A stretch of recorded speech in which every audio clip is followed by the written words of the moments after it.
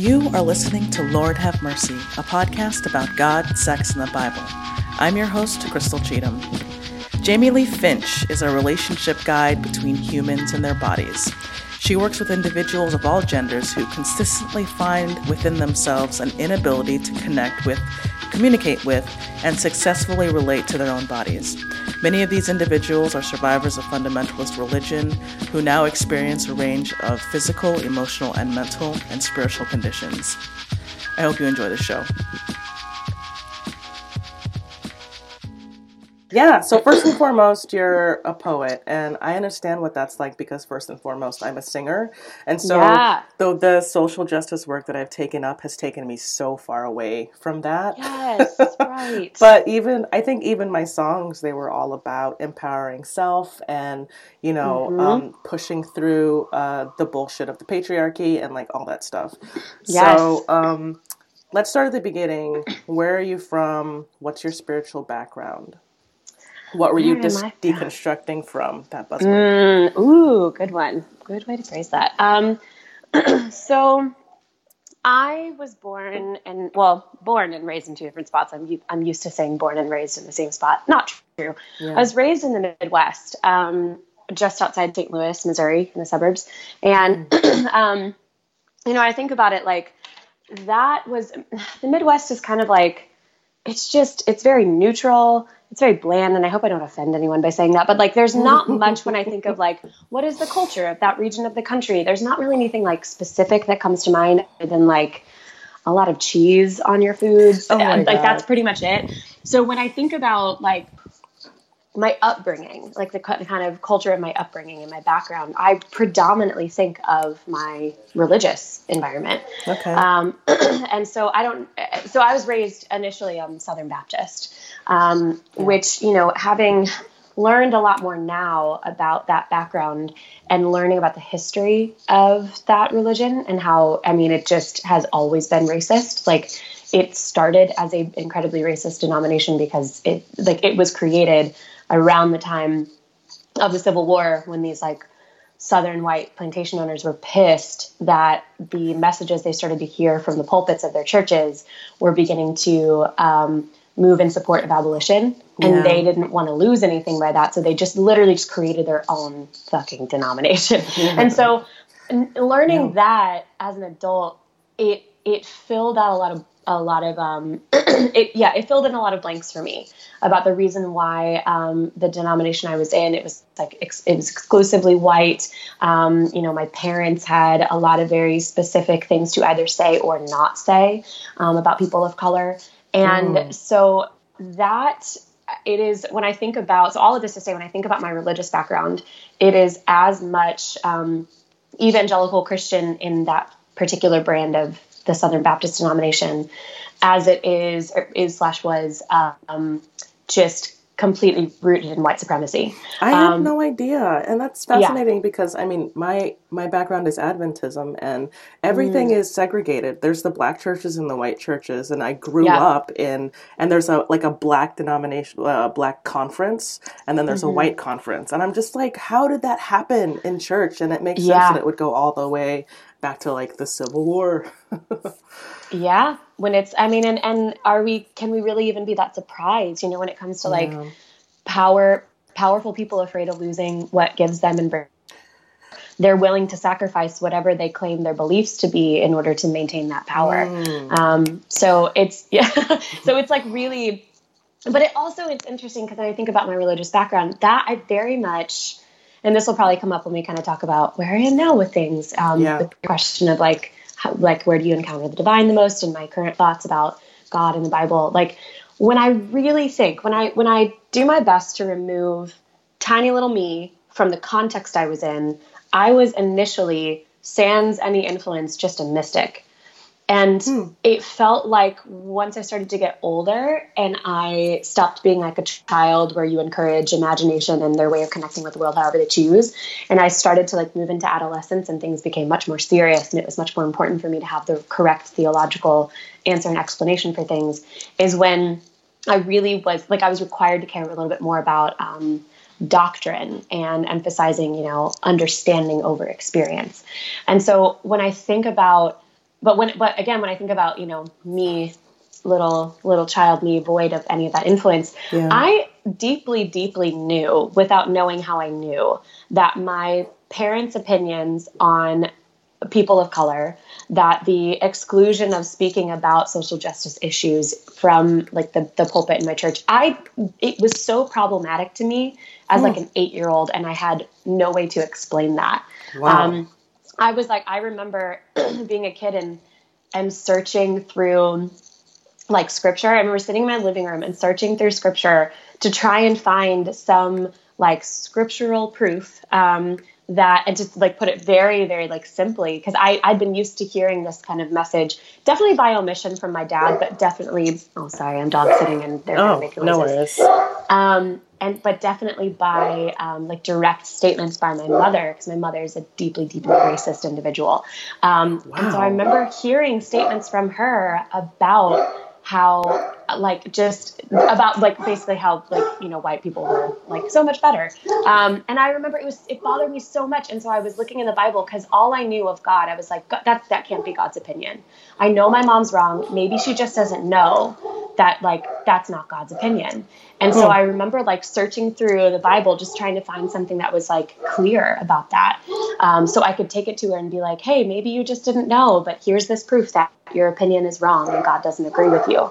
And so I don't know, like that's a question I feel like I've carried around in my body for a long time, and might carry around as a question in my body forever, because I don't know where that came from.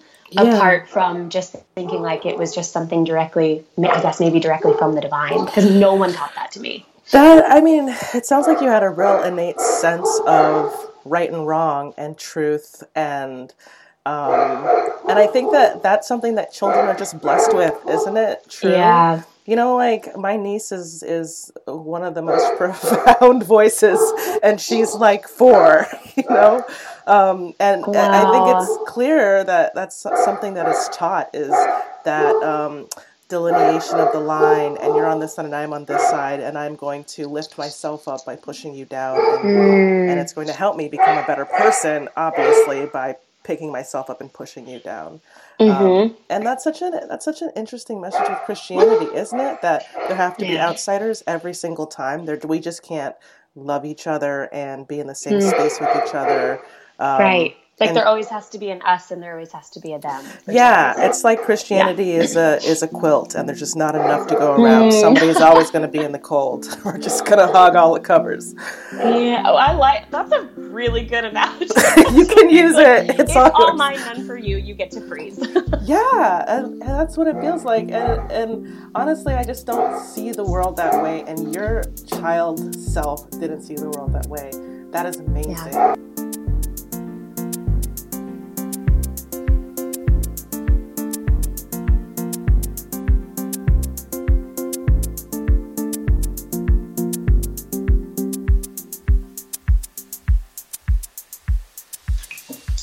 It sounds like your family is deeply religious, and so you have that one side of you.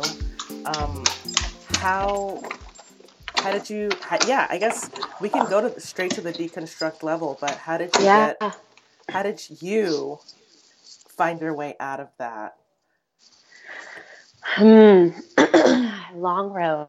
I think actually the main. The first thing that comes to mind as far as like how I found my way out of it, is by my intense effort to keep finding my place in it. And so I kept leaving certain denominations to go to other ones, because it just, I think, like the thing you kind of hear regardless of the denomination that you're in, although I don't know, maybe there are some that don't say this, but in the ones that I spent time in, you kind of continually hear this message that, it's supposed to feel a certain way. You're supposed to have this like deep, and maybe this is my language for it, but like bodily, like felt sense of certainty. You are supposed to kind of have, and maybe more charismatic expressions, I'd say like you would actually like feel the presence of God with you. They would also give a lot of that kind of lip service to, it's not about behavior modification. It's about being so close to God that you no longer want to do any of the things that you're not supposed to do. And those things that they kept offering me, and that I kept hearing were supposed to be happening, were not ever happening. And so I just kept thinking, oh, well, maybe this denomination or this church or this group or this gathering isn't where it is. And so I just got to go, this is on me. I'm just not looking in the right place. It exists. I just got to go find it. And so I kept leaving. Well, that's a nice way to put it. What actually kept happening is I kept talking, because I'm an 8 on the Enneagram. So it wasn't really just like going gentle into that good night. I was essentially like speaking up in the environments that I was in, saying like, hey, like this either doesn't feel right or seem right or sound right. Some of that had to do with like gender, sexuality, racial dynamics that I was experiencing and seeing, being taught, that I was like, I don't think that that's correct, or just at the very basic level, compassionate. And maybe we should start there. And so I would simultaneously not feel that change I was promised, as well as notice these problems and be like, hey, I'm seeing this tradition in this book we're all reading about, like being a prophet and being prophetic, and that prophetic act is you speak back into the thing so it can like become better, so to speak. And so I was like, let me do that thing. And then people kept being like, holy shit, stop doing that thing. So when I say that I kept leaving, it was really like I kept kind of getting kicked out in really passive aggressive ways, but like being removed from leadership, not being allowed to sing anymore, like being kind of isolated, or no longer just being taken off of email lists without being told anything about over a number of years. Like things like that kept happening. Or like, hey, we're concerned about the direction you're going in, so we're going to meet with you. A whole team of male pastors are going to meet with you weekly to dissect the beliefs that you're growing into, because we think they're dangerous and you should not have them. Yeah. So my friend Deneen Akers is creating a book called Holy Troublemakers, and it sounds like that's exactly who you were. Hashtag Holy Troublemaker. Hell yes. Yes. Very good name for it. Like it started like in high school, because I went to a Christian high school too. And that I was a very problematic individual in that environment as well. And especially problematic being a female in those environments, because it's like, okay, maybe some of this they could stomach from a male, because, they have this really, unfortunately dichotomous and narrow view of masculine traits, feminine traits. And that's just not what a lady does. That's not how a lady acts, or much less like a good, submissive and gentle and quiet spirited woman of God. And so that was extra problematic for them. So I kept leaving in search of something that felt more compassionate and kind and true. And additionally kept leaving because I kept kind of getting this message, there's no space for a person like you here. And so I kind of essentially like pushed all my chips into the middle of the table about 5 years ago. When I left. I had moved to Nashville and had done a ministry school, like a charismatic Christian ministry school here. Much like Bethel, that school of supernatural ministry, the one here is called the School of Supernatural Life. Very original. Or you could just call it Jesus Hogwarts if you want, because that also works. And so I love Hogwarts though. I know, exactly. It's like, maybe we shouldn't do that because Hogwarts is too pure. I don't want to ruin it. So I moved here, did a year at that school. My outreach that I went on with, in finishing up the year of your school, you go to another place and do all these things you just learned. That took me to England, working with a group there who offered me this is a fun word inside of Christendom, an internship, which really just means unpaid emotional and practical labor that they manipulate you into. Offered me an internship. And so I was like, yeah, let's do it, and went back. So about around 5 years ago, right now, actually, I was about 2 weeks away from moving to England, and moved there for what I thought would be, full-time ministry. Their organization is called the House of Prayer Europe. It's very, very similar to the International House of Prayer in Kansas City. Like same people that started, the same things, a lot of crossover and worship leaders and leaders and definitely a lot of identical beliefs. So all that weird shit of like post-apocalyptic, like Jesus is going to come back and destroy his enemies, and there's going to be a giant war, and there's a hierarchy in heaven, and the more you give up now, the more you get later, like all that stuff was there. So suffice it to say, my intuition was like, holy shit, get us out of here. Because the cell was like, you get to be on a platform and lead worship. And I sing as well. And my entire experience inside of religion up to that point was a little bit less about, like when I said that, I would, be in a church or a denomination and eventually I get kicked out. Well, what would bring me in to the next one was the fact that I could sing. The music. Get really excited about me. I'm right there with you. Yeah. And it feels like they like you because of what you can do for them. And they have zero interest in like who you are as a person. So then when my personality became problematic, they're like, fuck it, we'll find a new singer. You need to go.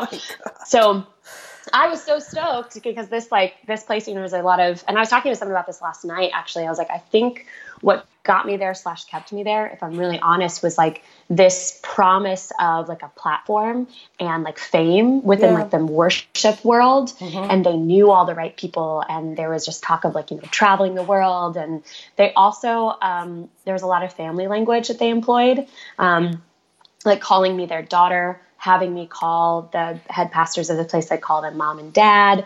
And, coming from my family background, which was very, tough, like that did a number on me.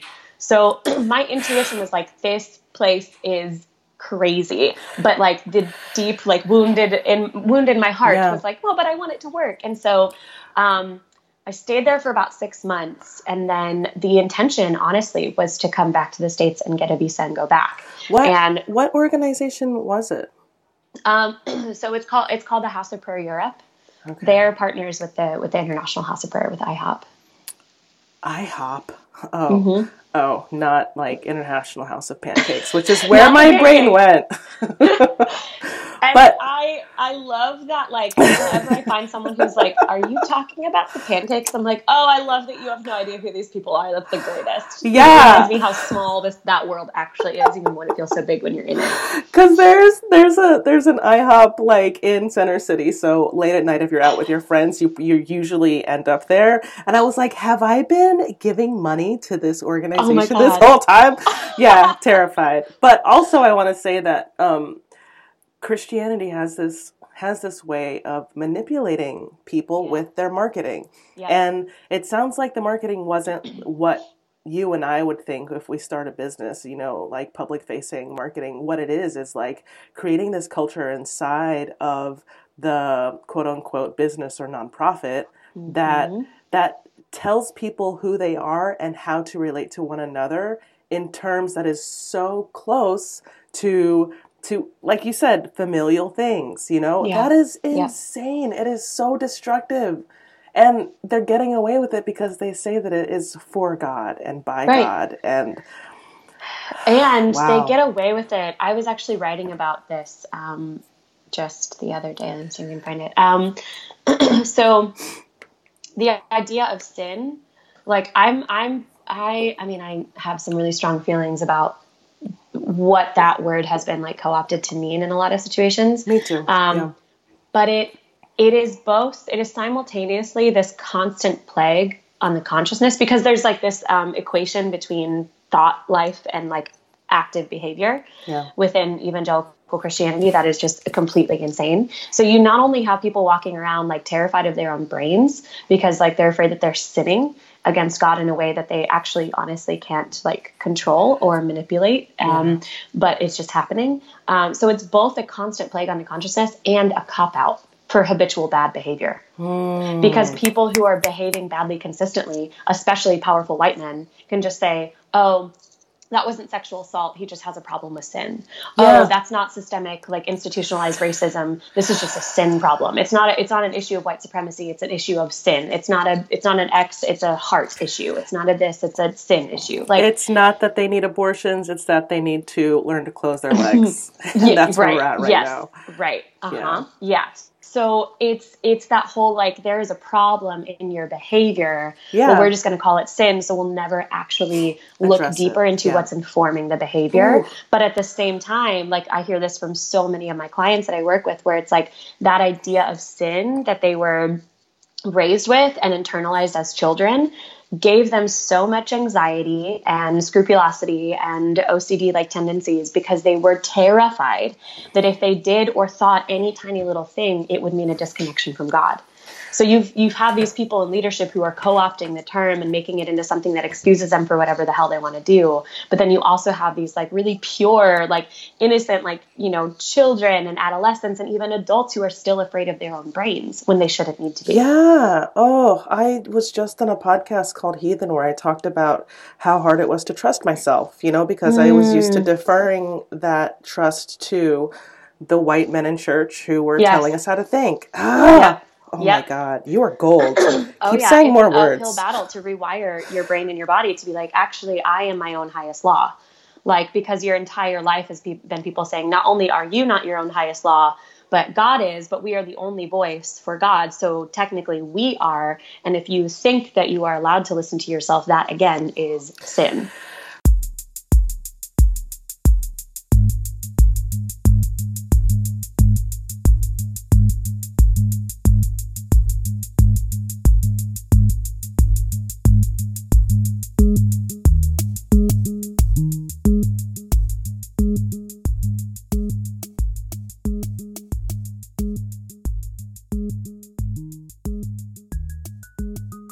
So the only way for you to be able to do the amazing work that you do now means that you had to come back to yourself and find your own path.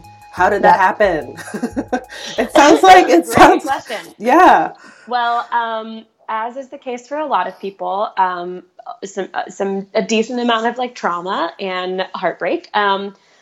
What happened? So I came back from England, and I mean, I had not even said goodbye to people because you could only be there for 6 months without a visa. So it was just like, all right, we'll go back and we'll get you a visa. And a couple months, like I was supposed to be back in the States for 3 months and then go back. And then 2 months into that 3-month journey of being here, I contacted them because I was like, hey, maybe now seems like the right time to get started on the visa process. And they wrote me an email back like a couple weeks later. And I mean, essentially we're just like, so our bad, we don't have any money. So we can't give you a visa. We can't support you for a visa to bring you back. So you're not coming back. You can't come back. But apparently this is what God had planned all along because it's what's happening. And so, you know, the implication there is like, you don't get to be upset about it.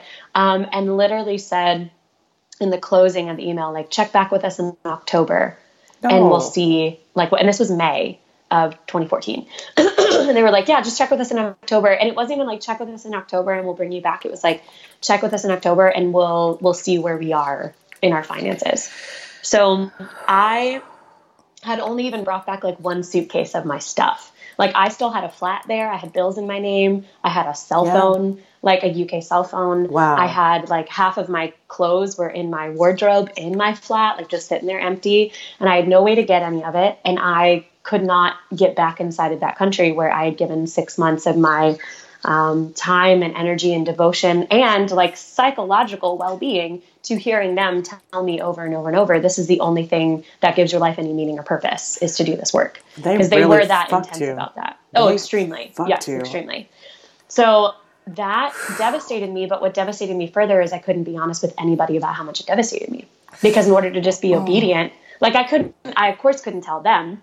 But I also, like, I just jumped, you know, right back into my life in Nashville, which was equally as like church focused, church centered, back at that church that I had done that ministry school with and was like leading worship and stuff. And people would ask. And of course, in order to like be the right kind of obedient daughter of God, you've got to be like, yeah, but it's okay. God knows what he's doing. I'm just trusting the Lord. Like it was so fucking difficult. And I was trying so hard to like keep this appearance that like everything was fine.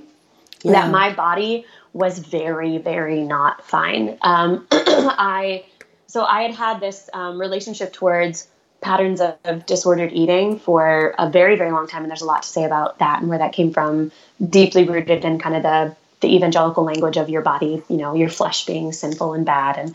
And then some of those, you know, sexual ethics of, you know, you're not allowed to love your body if you're a woman, like that's dangerous. So well, I don't want to say it came back because it had kind of always been present, but my relationship towards the self-harm that I was enacting through the avenue, through the vehicle of my eating, through binging and purging, and also just like harming my body in a lot of other ways. It was like the only thing I like had to do, because essentially, so I moved in with this family, in like a spare room that they had, and I had nothing to wake up for in the morning. I had nothing going on. I didn't have any money. So I had my dad's car, but I was in Franklin, Tennessee, and all, the relationships that I had with people in, Nashville were, in Nashville, which is about, a 30-minute drive, but I couldn't make that drive because I didn't have enough money to I didn't have a source of income. So I couldn't put gas in my car. Yeah. So I was just trapped and alone and couldn't be honest with myself or anybody else about closeted. How devastated I was. Yeah. What's that? I guess what I'm learning is that the Christian church has more than one way to make people feel closeted. You don't have any way of really experiencing your true self and your true feelings. Yes, 100%. Yep. So after a few months of that, living like that, essentially, I was so dissociated with my body, from my body. I was so, and also this is something I think about a lot too, where because of all the binging and purging I was doing, and I was just kept fucking up my body, I was gaining weight, and it was the middle of the summer. And again, remember, half my clothes were in England, and I had a limited amount of things. I had no money. So there were very few clothing items that I could tangibly wear and then comfortably wear. And so when I was at Grace Center, and if I was leading worship, my pants didn't fit me. And so I could only wear leggings. And I had someone pull me aside and tell me that I was essentially, doing something wrong by wearing leggings because of the potential of causing them. And I look back on that now, and I think about how freeing it could have been had they had a different conversation with me. Had they maybe opened it up and asked how I was doing at all, rather than reprimanding me for my clothing choices, they might have found out. Or ask just maybe one or two other questions, and you would have maybe heard me be honest with you and tell you this is the only thing I have to wear. Yeah. And then, you can ask one or two other questions, powerful questions, compassionate questions into why that's the case. Yeah. And then eventually maybe I would feel safe enough to be look, I am self-harming. I am binge eating every single day. I'm eating full meals, and then I'm eating a half a jar of almond butter every night before I go to bed, and then I'm throwing it up in the morning, and my body's out of whack and I can't digest. Maybe I would have felt, maybe not, but maybe. And maybe I would have felt safe enough to own the fact that I was in so much distress. But instead it was, hey, it was a reinforcement of your body is bad. What you are doing is bad. This is inappropriate behavior and not befitting. Dressing like this is not befitting of someone who, is should be allowed to be a worship leader, essentially. So after a few months of that, I really just wound up in this spot where, to kind of oversimplify kind of the whole journey, I found myself in this place where it was very logical to me. It was very, I'm so aware that I can't live like this anymore. Dissociated from, and this is the language I have now, this level of dissociated from my body and in so much physical and emotional pain, while just, trying to pretend like it's not there. I so clearly couldn't live like that anymore, that was a really logical statement for me. It was okay, if I can't live like this anymore, that either means that I can't live like this anymore. Either that's the most important word in that sentence. So something has to change, or I can't be alive starting tomorrow. Jeez. Or live might be the most important word in that sentence. I think I spent enough time dwelling on that second option, that I was okay, again, this was all very logical. I was all I'm thinking about is that option. Not only is that, will it scare me a little bit, but also I'm realizing that's kind of unfair to the first option, because I haven't even tried. Because so much of what I could try, I felt really limited on, because either it was me not trusting God or me doing something that could come at a personal expense to me that I didn't have. So eventually the beginning of the way out was, I entered into a 12-step program for food addiction, because I just didn't know where else to start. And there was a religious community here in Nashville that I had been connected with previously, that they started a round of doing this program called Power to Choose. I wouldn't do it now.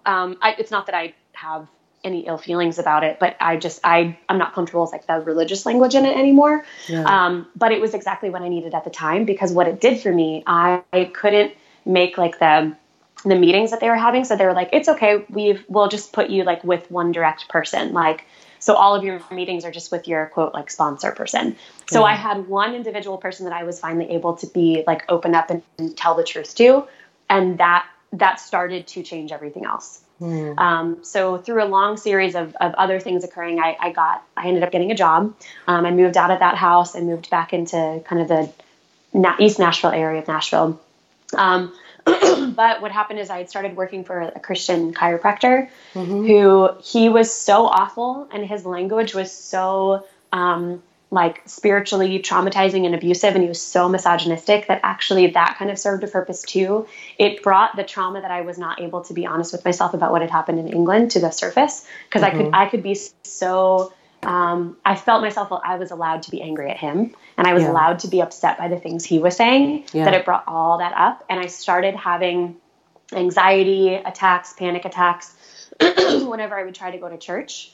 For about a month straight in early 2015. And so that combined with reading someone else's experience of their time at Ihop, I came across a blog of an acquaintance that I know that wrote about their experience. And it was like I was reading his telling of his experience and not really knowing until like 3/4 of the way through when it like clicked and connected. I had no idea that as I was reading it, I was like, oh yeah, I remember that. Oh yeah, that happened to me too. Oh yeah, that they do that thing. I forgot about that. And then it was like a light switch at one point when like flipped on, and I was like, holy shit. Like, cause I remember telling myself like, oh man, this sounds like he was in a cult.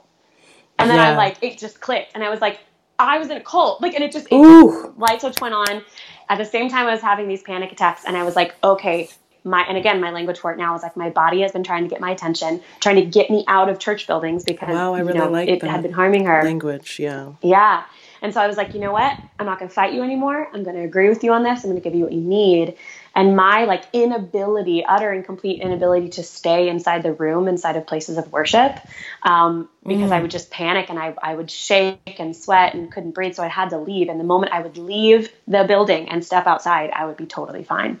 So I was like, okay, clearly I can't keep putting you in these environments. I need to figure out what's going on. And I'm so sorry that happened to you. Thank you. And it's still, I keep trying occasionally, and she just still can't be in those spaces. And that's fine. That breaks my heart. It makes me want to cry just listening to it. And it's not unfamiliar. Honestly, it's not unfamiliar. And honestly, I've tried with the church several times where like I've left and then I've come back and discovered that the same things were going on, and it was equally as damaging and disgusting, and left and came back. And I think I'm one of those, it wasn't as toxic for me. But I hear you. I'm so sorry. I'm so sorry. And I know it's not my sorry to give, but I'm so sorry. Thank you. I am too. Like, because I think ever since I was a kid, and I like in that whole, like, I was born a mystic and just, was unfortunately raised inside of a Southern Baptist environment. Like, I think from just that very young age, I saw the potential, and I saw like the good that maybe this belief system, or even just like, I don't know, I saw the good that was maybe possible. And yet, and kind of like you were just saying, where it's like you leave and you come back, and you leave and you come back. And that's a really particular form of grief, because it keeps breaking your heart over and over and over. Because you're like, maybe this time it'll be different, and then it's not.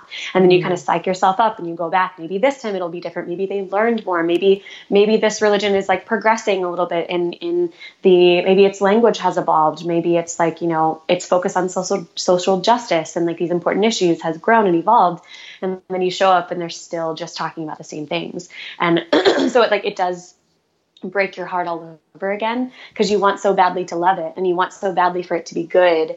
I wrote something recently just about how like this is essentially like textbook, it's textbook of what it's like to be in an abusive relationship with an unhealthy partner, where, and I remember that whatever it is that I said, like on Twitter or Facebook, was like, this is exactly what your mother warned you about when you were younger, about not seeing someone's potential overseeing what they're actually doing. Because that's how you get roped into unhealthy environments and unhealthy relationships, whether it's with a person or an organization or a job. Like basically consistently telling yourself over and over and over, no, I see their potential. I see how good they could be.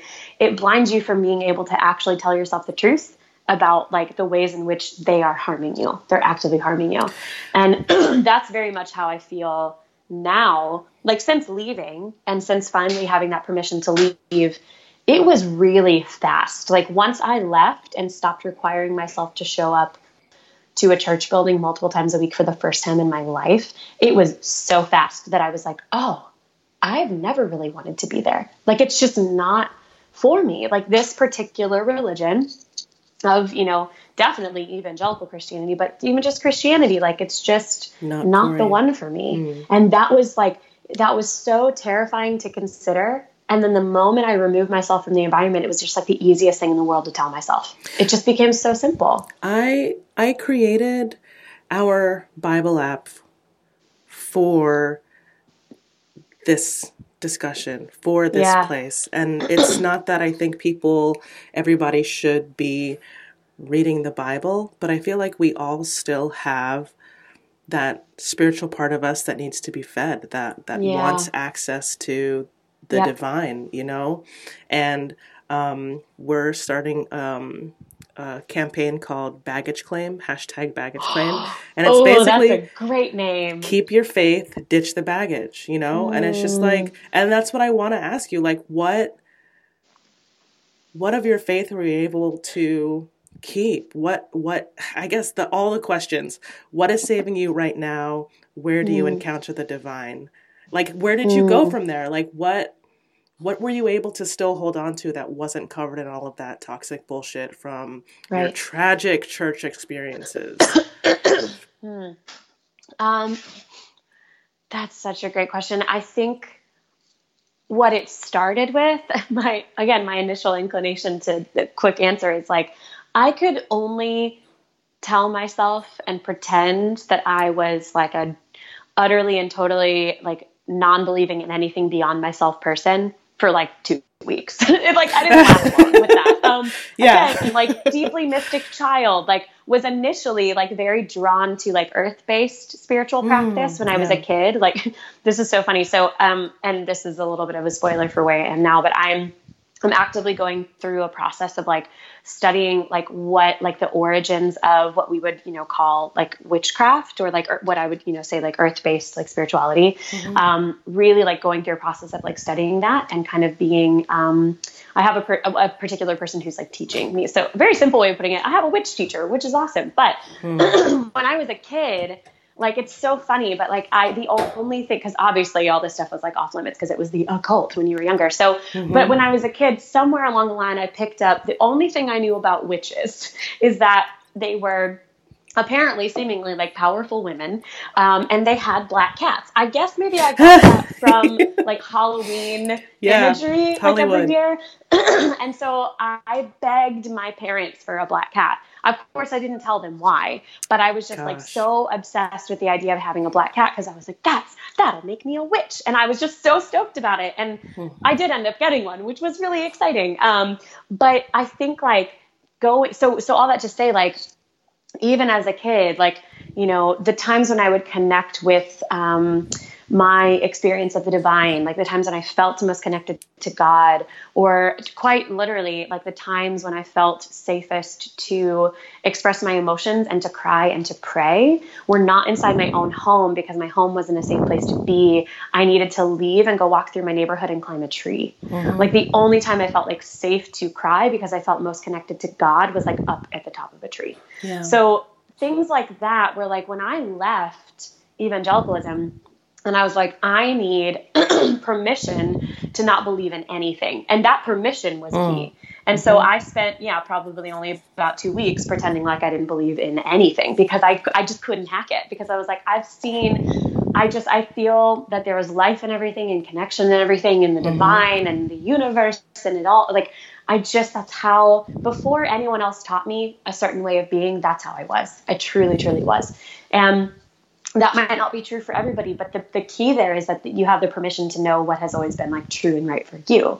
And so for me, kind of going through this journey and this process of the last few years of, you know, definitely not thinking there's nothing, but definitely not being concerned with what to call it. Like about a year, during that first year of like leaving church, I didn't talk to anyone about it because I didn't know what to say.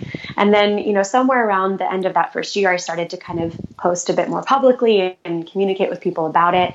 And I remember someone from that church, that environment in England, commenting on something of mine on Facebook and saying, you know, just curious, like, are you still a Christian? You know, that age-old question. Yeah. And my answer to him was, the only answer that I know to give you is that it is no longer important to me to have an answer to that question. Ooh. Which is like the most frustrating answer ever for fundamentalists, because they're like, oh, I can't catch you anywhere. Like, what does that mean? And so but that's really how I feel. Is it's not like, it's just, I'm very unconcerned with titles or terms or like who owns what, or the idea that anybody could own any of it. Like I am I am moved by, you know, when you were talking about the, you know, your intentionality behind creating our Bible app, and, you know, seeing on your website and the information about it, that it's like it focuses, one of the areas of focuses is like the interfaith reading of this particular like text. Yeah. It reminds me of like, you know, one of the areas in which I kind of feel still like very spiritually connected is I get like Richard Rohr's emails, like his daily emails, and his just ability and the ability of, you know, the whole, you know, their Center for Action and Contemplation. Yes, that's it. Their ability to hold up an interfaith ethic and say like, it can all belong, and it can actually all be found here too, like pointing like to the Bible, like it can all be found here too. And you can find anything that you might need to find as far as a connection with the divine in it. I think like this alternative, which is funny to use the word alternative reading because it's not alternative reading. I think it's actually the way it was intended to be read all along. I think that I find compelling, but I also, in saying that too, I also like could leave it and be very fine with that too. Like I have some issues with the fact that it was something that was still created inside of a patriarchal paradigm. Like that's still problematic for me, even if we're talking about the Christ and that being like an energy or like an image of a manner of being, it's still personified as male. And I'm like, those things still feel a little bit like old paradigm-y for me personally. So I'm no longer as compelled. Like I think maybe this time a year or two ago, I still would have been like, oh yeah, I'm really compelled by Jesus or really compelled by the Christ. And I'm really honestly not as compelled by those terms or that language or those ideas anymore. But what I am compelled by are the people who are compelled by those. Because if that's what you need to connect with something outside of yourself, and therefore that you connecting with something outside of yourself is your way into connecting with yourself and with other people, like that's amazing. That's beautiful. That's perfect. But I don't feel this need for all of us to share the same language about that. And so I'm retiring I'm feeling myself really ready to retire that particular language of, you know, Christianity as being compelling to me personally. Ooh. And I guess I say it so many times in this podcast, people probably get annoyed with it, but I really do see that spirituality as a spectrum, you know, and it flows in both directions. And I mean, I feel like you could be on the deep end, you know, and want to be a Bible scholar and take everything biblically literate one day, and the next day that's just not where you're at, you know. And I think that both of those parts of the stream are perfectly valid, you know. Yes, absolutely. That's very much how I feel about sexuality when I hear you say that, because for me, like I know, you know, again, everyone says, you know, sexuality is a spectrum, because it is, but in my saying of that and my recognition of that, what that means to me personally is I have a hard, if not impossible, time identifying my place on that spectrum, because just because I woke up today and currently right now my partner is a male, is a cisgendered heterosexual male, I don't feel like just because that is my current partner, I don't feel like that means that I am, because I've never really felt utterly and entirely heterosexual. I've never really felt utterly and entirely anything at all. And so that idea that like, I could wake up, I know what compels me and I know what I feel attracted to today only because it's today. Yesterday it was different. Tomorrow it could be totally different. And so because of that, I don't feel entirely comfortable like identifying a specific place on that spectrum. So the way that you just described that, how it relates to spirituality really makes sense to me. Like there's something about that really connects. And I'm just like, oh, you're right. Like I could wake up tomorrow and the Bible could be compelling to me again. And the most important thing is that I'm giving myself the freedom to be honest with myself. Exactly. The most important thing is that you are still engaging with that part of yourself that is having that conversation, whether you're listening to it or not, and I think the danger in we're talking about Christianity, so we'll use that. Like the danger in Christianity being all yes or all no, and people saying, I am no longer part of this institution and just shutting themselves off from that, is that like you're still developing as a spiritual person, Absolutely. And you will be forever. You will be forever. Arrive. So we need to deal with it, otherwise it's going to eat away at us. And, in some ways it turns us into like a curmudgeonly old atheist who only wants to be angry and attack other people and say God isn't real. When in actuality, like, it's that sounds more like a political statement than actually something that you've worked through and has become this organic part of your being. And yes, absolutely. Lord have mercy. Too complex, much too complex, too complex, much too complex, too complex, too complex, too complex.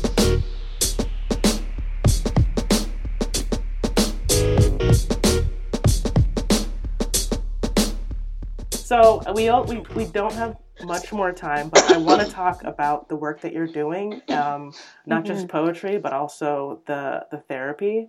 Tell me what it is that you actually do. What is your vocation in the world? What do you actually? It's funny because every time someone asks me that, I'm like, I have to think about how I'm answering that question today. Again, that even feels like its own spectrum. But my technical title is that I'm a coach. I'm finished. So because of all that ministry stuff that I did, I'm 30 and I'm finally finishing undergrad. So I am figuring out whether or not once I finish this, my school, you do like a thesis for your senior year. It's like a undergraduate program that kind of like functions like a PhD, which is really cool. So I'm figuring out whether or not I'm going to pursue licensure as a therapist. But currently right now I have a certification as a coach. So it's different role, definitely different needs that are able to be met, but I really love that specific role. And the focus that I have in my coaching work is very much on embodiment.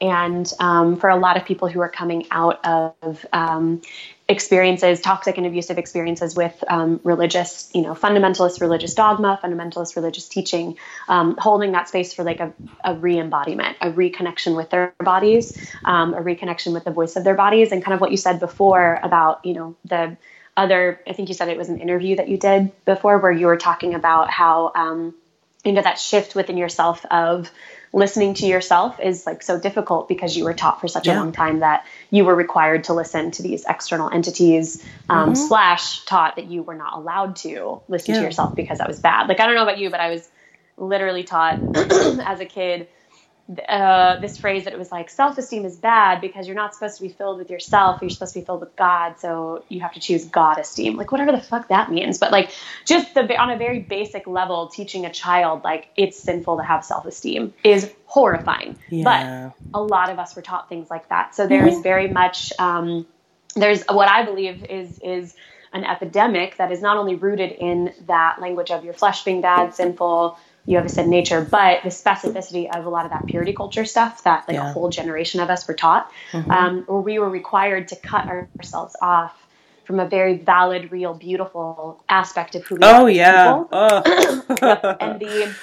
And the consequences of that, that separating from that part of ourself, that doesn't happen in a vacuum. We are separating ourselves from the entirety of ourselves when we do that. And so you have these people who now, as adults, and I think the youngest client I've had is 20. The youngest person I've spoken to in this work is 20. And the oldest person I want to say, how old did she? I just talked to her yesterday. 64. Wow. So yeah. So wow. Everyone in between that who has been affected, that at some point they get to a point in their relationship with themselves, even if they might not phrase it that way, where they're like, either this internal disconnection from themselves has manifested in a physical way, like a chronic illness or just straight up sexual dysfunction or disordered eating patterns or, whatever it might be. Either it's manifested physically that way, or it's just this felt sense of like that I'm so dissociated, disconnected from my body, and I don't know what to do. So I speak to a lot of people who are in that initial phase of like religious deconstruction. But I also speak to a lot of people who deconstructed a long time ago and are confused as to why they don't feel better or why they don't feel at home in their bodies because they left it so long ago. I don't believe that, I don't believe in that anymore. So why is my body reacting this way? Yeah. So that kind of a very specific work of, holding that space for embodiment, and embodiment as it specifically relates to overall wellness.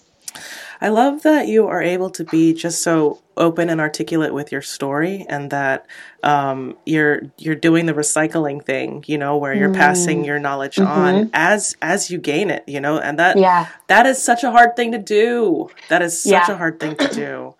I mean, high five to you for doing it. Where can people find you? Thank you.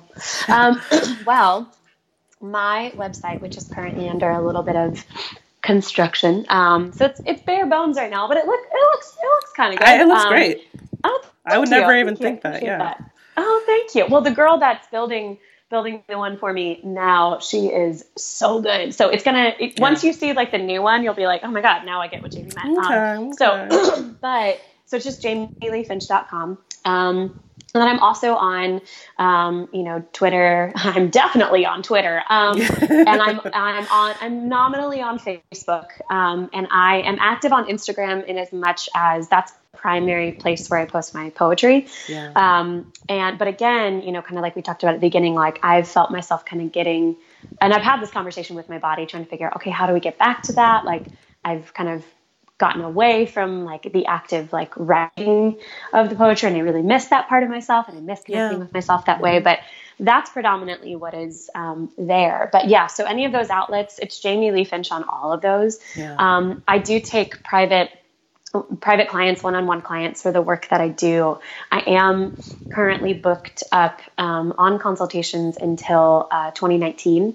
But right. And that's what I'm saying. This is the pandemic. Like it's the most uncomfortable job security of all time, because I'm like, I love that I get to do what I love. I hate that there are this many people who have been fucked up by this thing. It makes me so angry. But people aren't just reaching out to you in the Tennessee area. They're able to talk to you all over. Yeah. Yep. I have a client in Turkey. I have a client in Australia. I have a client in the UK. I have a client who is going to be heading back to Egypt relatively soon. I have a client who's currently living in Alaska. Like if you have a internet connection, like we can do this, because a lot of this work is very focused on holding space for, and teaching, a lot of teaching in developing your relationship with yourself and with your own body. Yeah. So it is self-directed in a way, but it is held inside of this container that I'm like facilitating. So it can be done from anywhere, which is awesome. So my website now currently has a sign up to hop on like a wait list. Yeah. And so people can throw the email on there. So they'll be contacted once I have openings. And then eventually I'll be working with someone who's going to help me like develop I don't like the term newsletter. It feels weird, but something like that where people but learning some of these concepts on their own and facilitate them for themselves.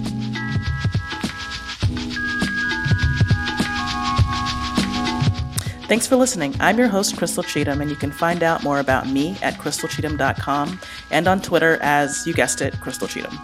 Find out more about the campaign #BaggageClaim, or pick up one of our handy-dandy t-shirts, Keep the Faith, Ditch the Baggage, by heading over to ourbibleapp.com.